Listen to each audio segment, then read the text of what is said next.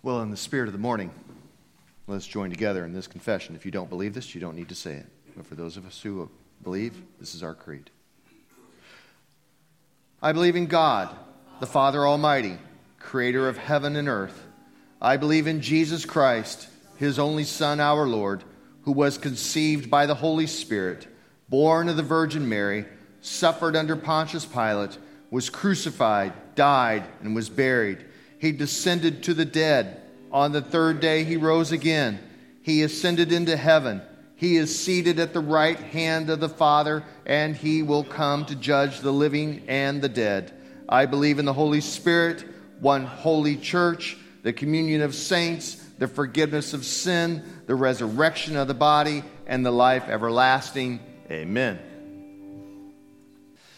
Amen. Have a seat. Thank you, guys. I love that sound this morning. You guys like the sound? It's very cool. Delay on a mandolin. Who would have thought? It's like U2 meets a mandolin. So, okay. If you could tell, we sort of ripped some gears this morning, and we'll do so next week. Like everyone said this morning, we're in the season of Lent, and I felt like let's tighten up what we believe. And as you could tell, the entire morning is all about belief. If you came here in some sort of a meltdown state or whatever, I apologize, because we're doing real hardcore stuff today, and it's not exactly a touchy-feely morning, okay? But it is designed to get us to know what we believe, and that's what we're after. If you brought your Bible, you may want it. We'll be in Colossians chapter 3 if you bring it up on your phone or iPad or computer or supercomputer or whatever. So that's what we're going to be digging into here. You also have a handout. It's a half sheet. So remember that golf pencil that you always reject? Well, now you're going to wish you had it. Either that or brought a pen.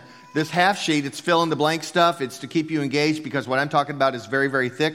The answer key's over here on this truss post, and I even taped a couple of them back there on the back wall, so in case you missed something because I missed it, then you can go fill it in, especially for all of you who are OCD and have to have all the blanks filled in. So that's what we have.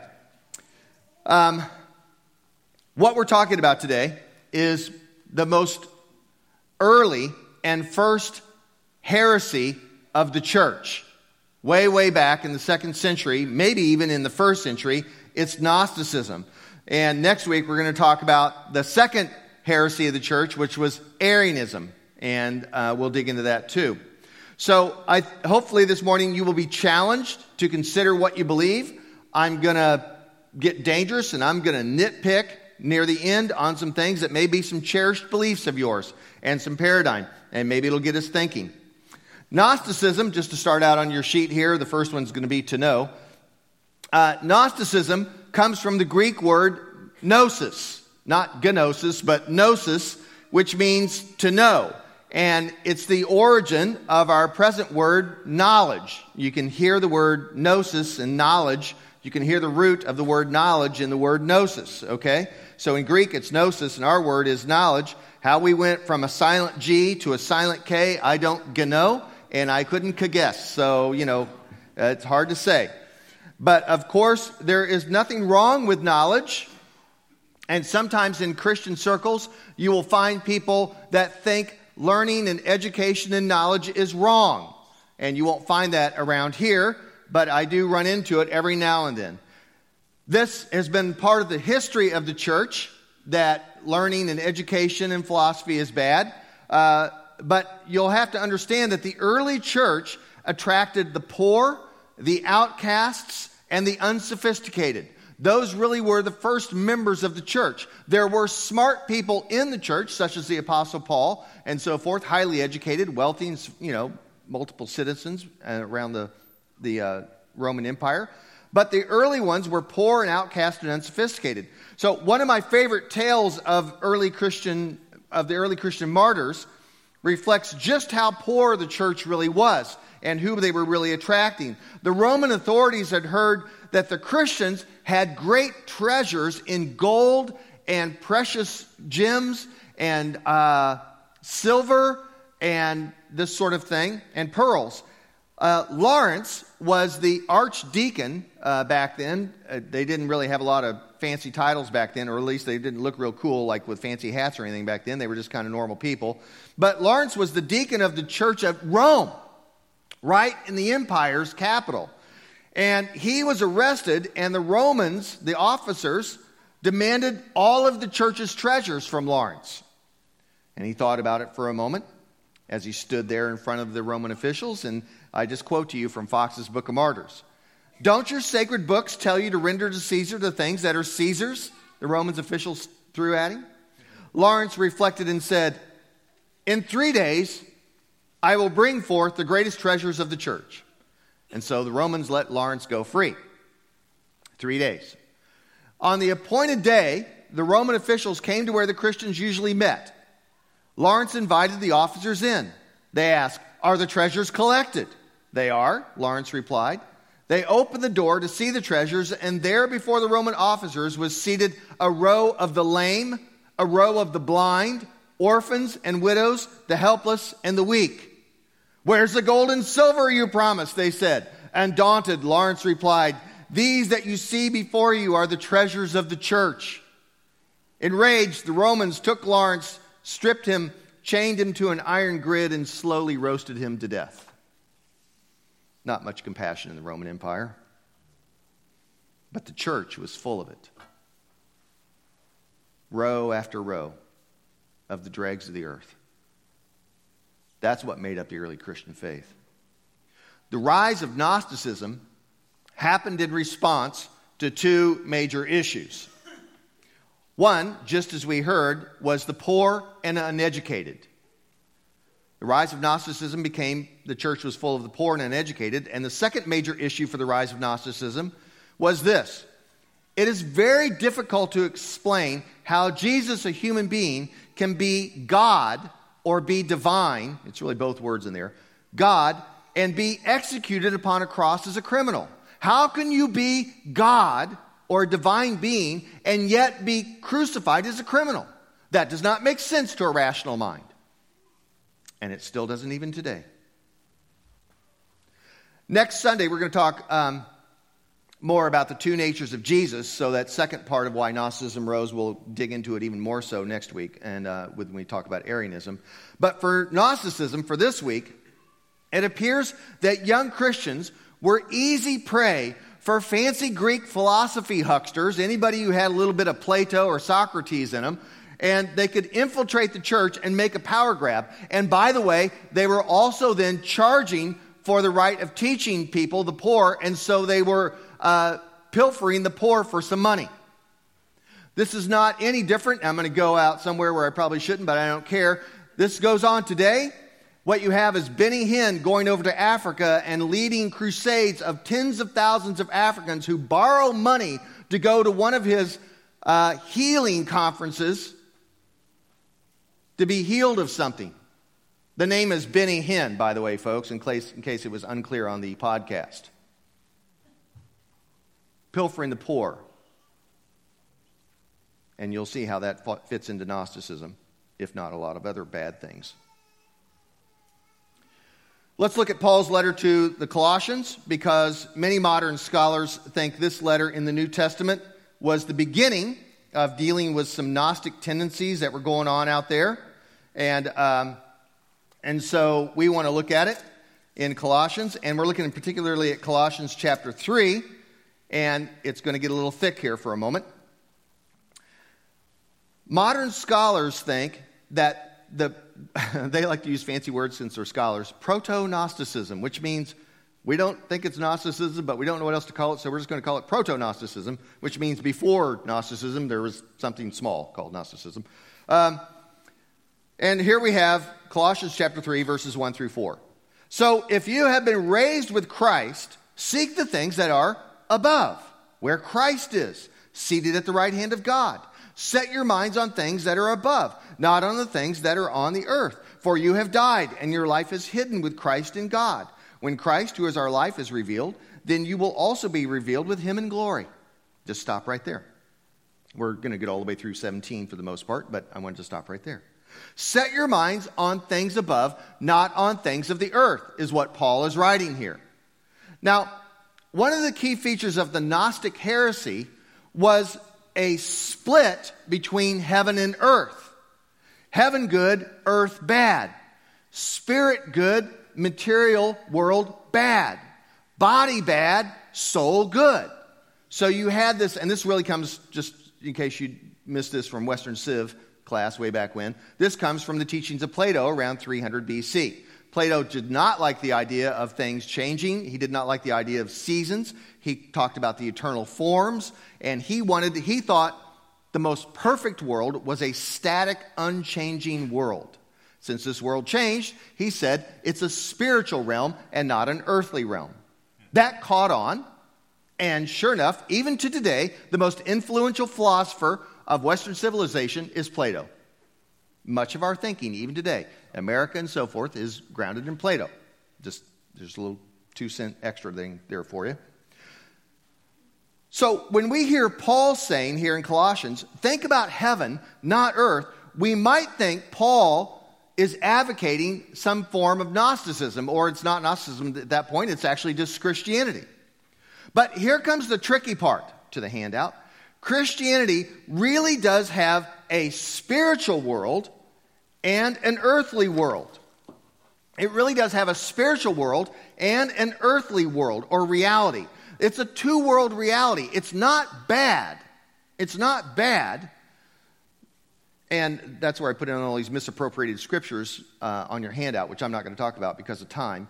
But you'll see where Gnosticism began to use various scriptures, because you always want to have a heresy be one slice of the pie that you make into the whole pie. That's what a heresy is. Take one truth, which is absolutely true, and make it the whole truth. And now you have a nice heresy. I used to do those things when I led youth ministry way back in my 20s. And this tells you probably more than now I realize you should know about me. But I'd get the kids together, and I'd say, hey, kids, let's make up a heresy.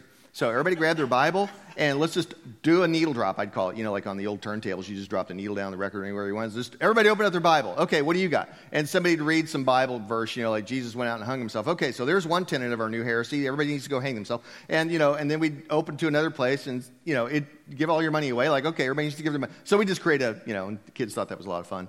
And now I realize it was kind of sicko. So, but you can lift scriptures out of context and make up anything you want, is my point. We call this verse jacking. Hijacking a verse and making it into whatever you feel like. And, of course, the Gnostics did this sort of thing all day long. So there really is a two-world reality within Christianity. It'd be hard not to talk about the fact that we have a spiritual realm and, of course, our earthly realm that we're all wandering around in here. For the Hebrews, however, the Hebrew mind was much more holistic. Much more holistic.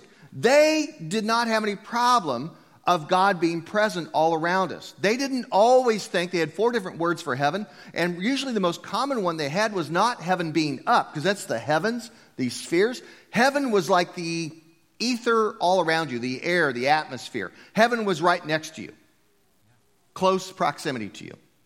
God was close proximity to you. God was in your food. God's in your animals. He's in your family. Not that God is your animals, but God is present, separate and distinct, but He's right around you. He's in your life all day long. That's the way the Hebrews thought.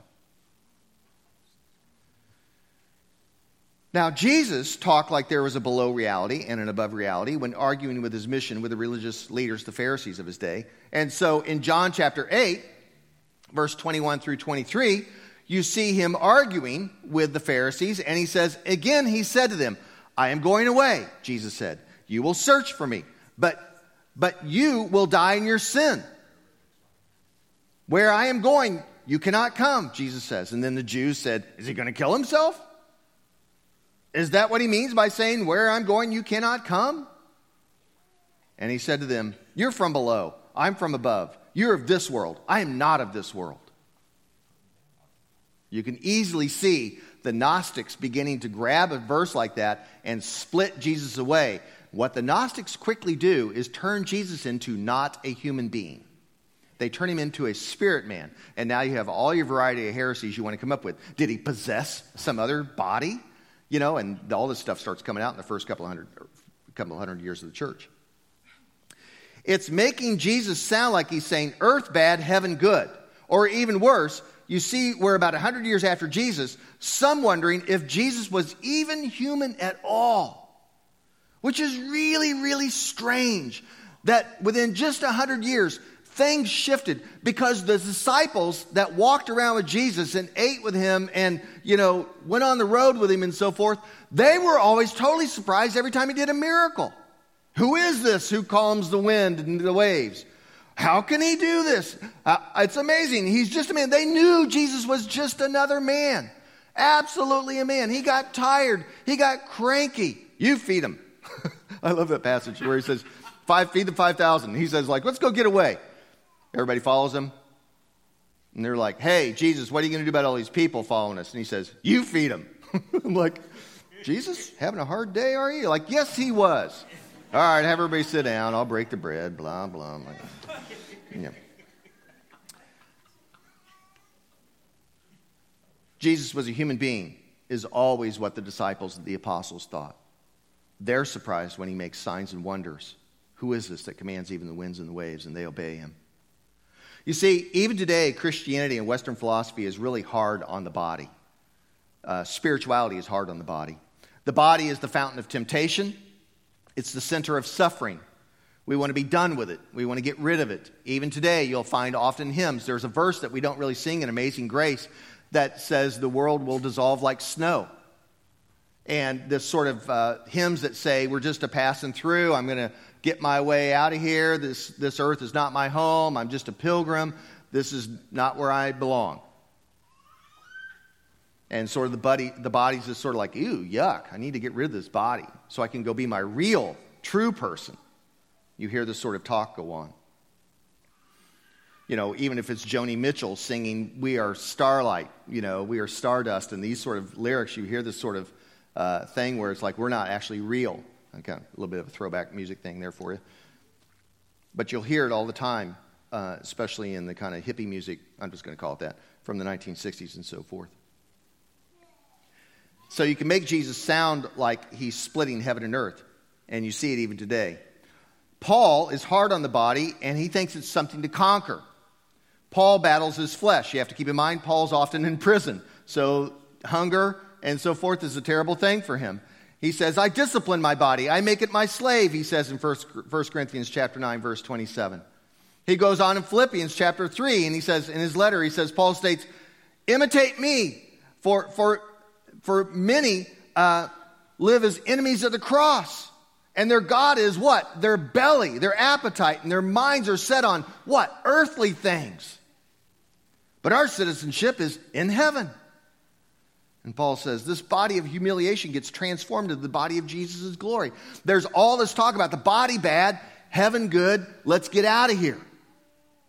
And so this idea of the body being bad and the earth being bad and that heaven and the soul are good is right there in Christianity. And it's true, it's in Scripture. But the Gnostics take this to an extremely crazy place, extremely complicated. They split Jesus, and I'm just going to tell you about one particular Gnostic writing. There are several out there that are still around from the 2nd century. And this one's Valentinian is the guy I'm going to talk about that was introduced to me in seminary. And the Gnostics split Jesus into about 7 different elements, okay? And the lowest created material level, Jesus is a threesome. Spirit, body, and soul. This is total mumbo jumbo, so you don't really need to pay much attention here, okay? Just start, checking your text message or something.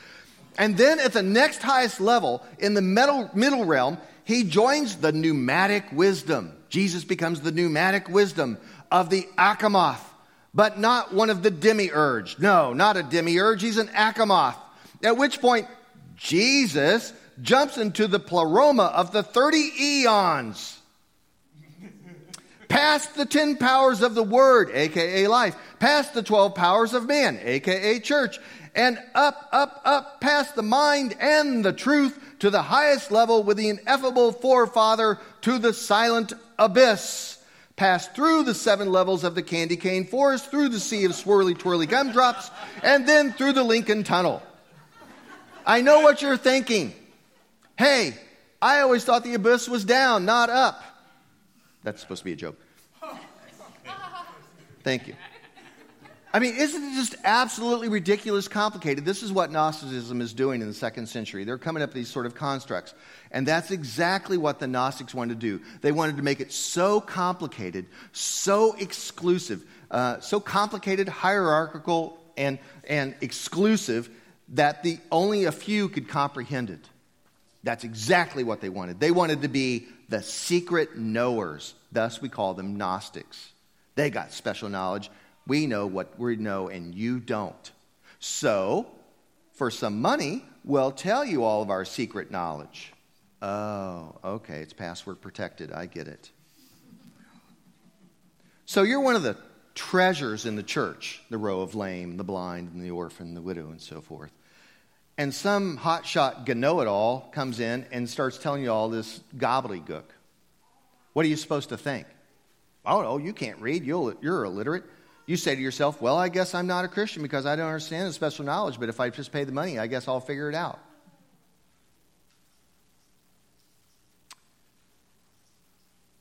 Always follow the money trail in the church if you want to find a heresy. What does the Bible really teach about heaven and earth, in addition to what we've already read? Back to Colossians chapter 3. What does Paul mean when he says, set your mind on things above? Some complicated reach up to the powers of the 30 eons past the island of misfit toys? No, he's not talking about anything like that.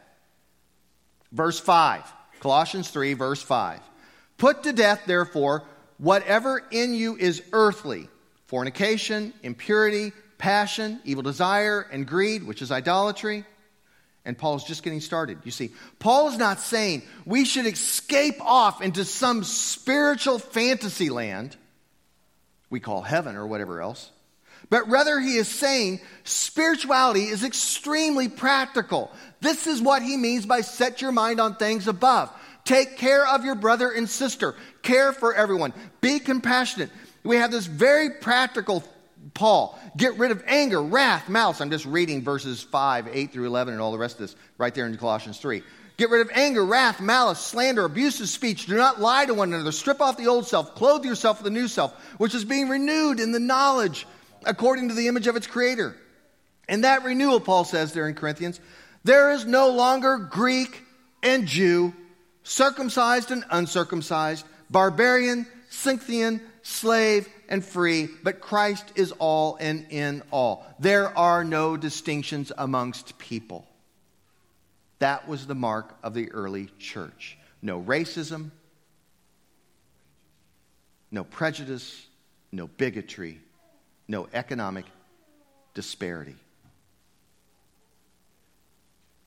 This is the new self that Paul's talking about. Not some esoteric spirit self, a very practical self that is concerned with putting on this new knowledge about how we should conduct ourselves with each other. It's a very horizontal, earthy sort of belief.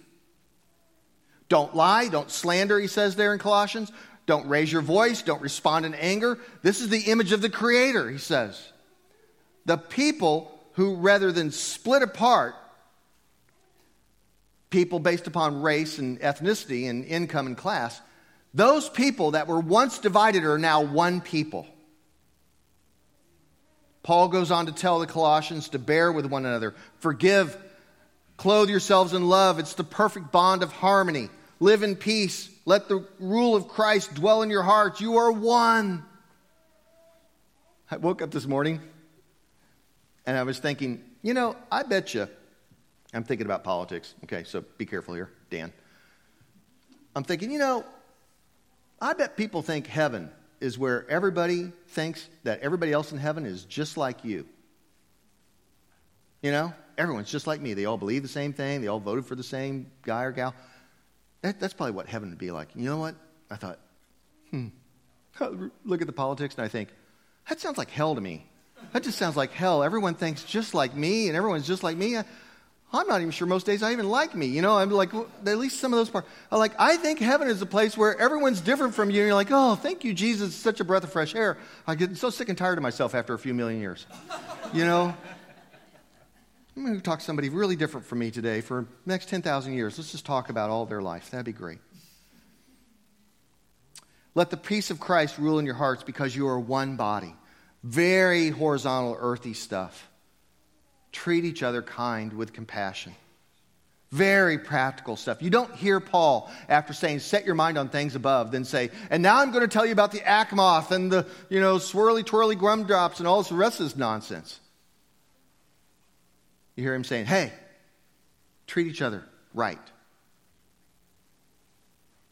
Gnosticism is still around today. You find it showing up in films like a few years ago with the Da Vinci Code, which was really a fun adventure movie or book, or what if you read the book, because it moved really, really fast. It's a great adventure tale, but it's Gnostic because only special people can decode the truth, and even that was a fun part of the Da Vinci Code book, until Dan Brown at the very beginning of the book said, this is absolutely true, and this is Christianity. Oh, and my in-laws are reading it saying, that are not Christian, are saying like, so that's what Christianity is? And like, rent the robes, I'm like, this is crazy. I mean, it only works out for her. Spoiler alert. It only works out for her. She's the chalice. What about the rest of us? Well, sucks to be you. So, we find Gnosticism showing up in very popular Left Behind book series, where you find the world split into sort of sinners and saints, the unbelievers and the believers. There are demons, and then there are holy people. And if people have special secret knowledge, they can escape what's going on. They are the decoders of the world. In the Left Behind stuff, it gets turned into a very bad movie with Nicolas Cage, I think. I didn't see it on everyone's good advice. Christians unwittingly then read a verse like 2 Peter 3:10. This is really worth looking up if you had your little app in front of you or whatever. 2 Peter chapter 3, verse 10. 2 Peter chapter 3, verses 10 through 13. This is what it says. But the day of the Lord will come like a thief. Sounds familiar, right? That the day of the Lord will come like a thief, and then the heavens will pass away with a loud noise. Sizzling. The heavens will pass away with a loud noise, and the elements will be dissolved with fire. And you're like, I told you that rapture thing was right. It's all getting vaporized, man. It's all going to turn or burn. Because I'm out of here. But they fail to keep reading on to verse 13. But in accordance with his promise, we wait for what? A new heavens and a new earth, where righteousness is at home. We wait for a new heaven and a new earth. Now, why in the world would you need a new heaven and a new earth if it all burned? Why do you even need a new heaven? Wasn't it already good in the first place? Which heavens are we talking about? Well, we're talking about the stars and the spheres and what we call that sort of thing. The seven heavens, if you want to go back to that sort of thinking. Just like Paul in Colossians, what we have is a purified earth, a righteous people. The earth is remade. The fire is a purifying fire, not a vaporizing fire. It does dissolve. It's dissolving the unrighteousness, which is what the passage is all about. Think in terms, oftentimes in the Bible, where you hear things being burned up by fire, instead of thinking it being like firewood that burns up and goes away and just becomes ash, you will do better to think, just like what the psalmist says and other places, think in terms of purifying metal. You want to think in terms of smelting. You get a crucible and you melt the silver down. You skim off the dross, the unrighteousness, the impurities, and what you have is 99.9999% pure righteousness. You see what I mean? That's usually the image in the Bible. It's sometimes it talks about burning something up, but more often it's about purifying metal. And that's the imagery that was in everybody's mind back then, making bronze or iron or whatever it might be. That's what we mean. That's why there'll be a new heaven and a new earth. It gets purified. And the dross gets skimmed off and thrown away. So this is a problem then for those who think that there is a rapture, because they think that they're going to be taken off to heaven, and we're not quite sure why they need a new heaven. Or for that matter, of course, a new earth. New Testament scholar N.T. Wright puts it this way. All of our righteous deeds are the pure thing that remains. We are stockpiling then during this life all of our righteous deeds. Jesus will come. He will come back to earth to be with us. Again, a bad teaching would be that Jesus comes and says, come on guys, let's get out of here. and then you all meet him in the clouds and you all disappear. It never says that in Scripture. It says Jesus comes. You go out to meet him in the clouds so you can say, come on in, Jesus, we've been waiting for you. Amen. Maranatha, Jesus come. That's what's really going on. And so when Jesus comes, he's going to say, so where's the kingdom that you guys have been charged with, building? Well, look at our righteous deeds. Paul then, in 1 Corinthians chapter 3, says, well, we don't know what's righteous and what's unrighteous. Sometimes it'll be precious stone and gold and silver. Here is in this metaphor of precious things, and then their fire comes. He says, but some of it may be hay and straw and stubble. And when the fire comes, it's going to sort out what's gold and what's straw.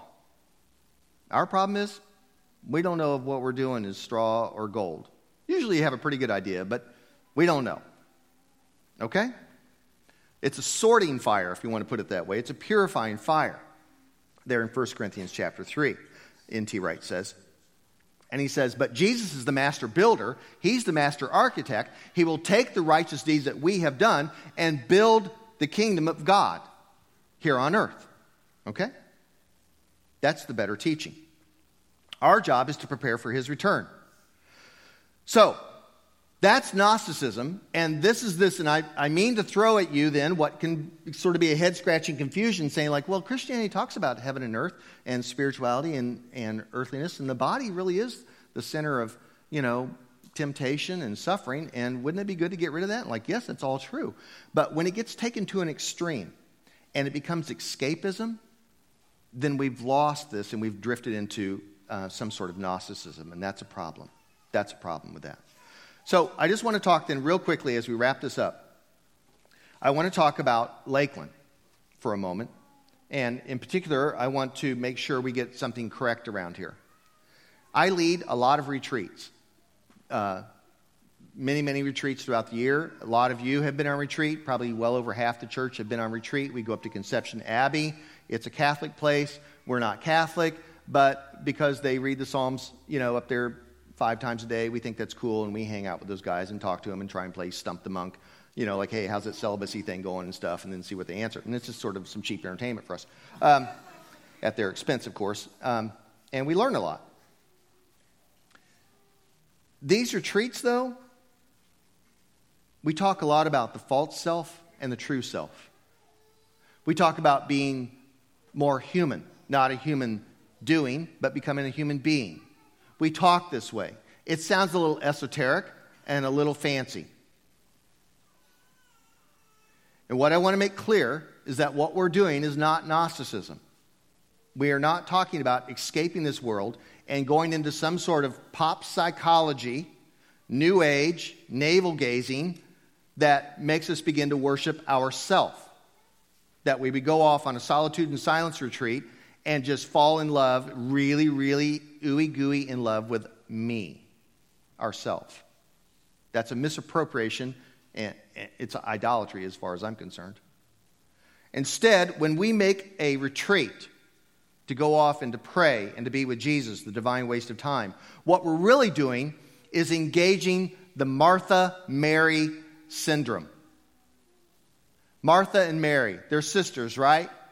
Jesus comes to visit them. There's a bunch of people there. Martha is fixing the meal all by herself. And Mary has chosen the one necessary thing, as Jesus puts it, to sit at Jesus' feet and listen to him.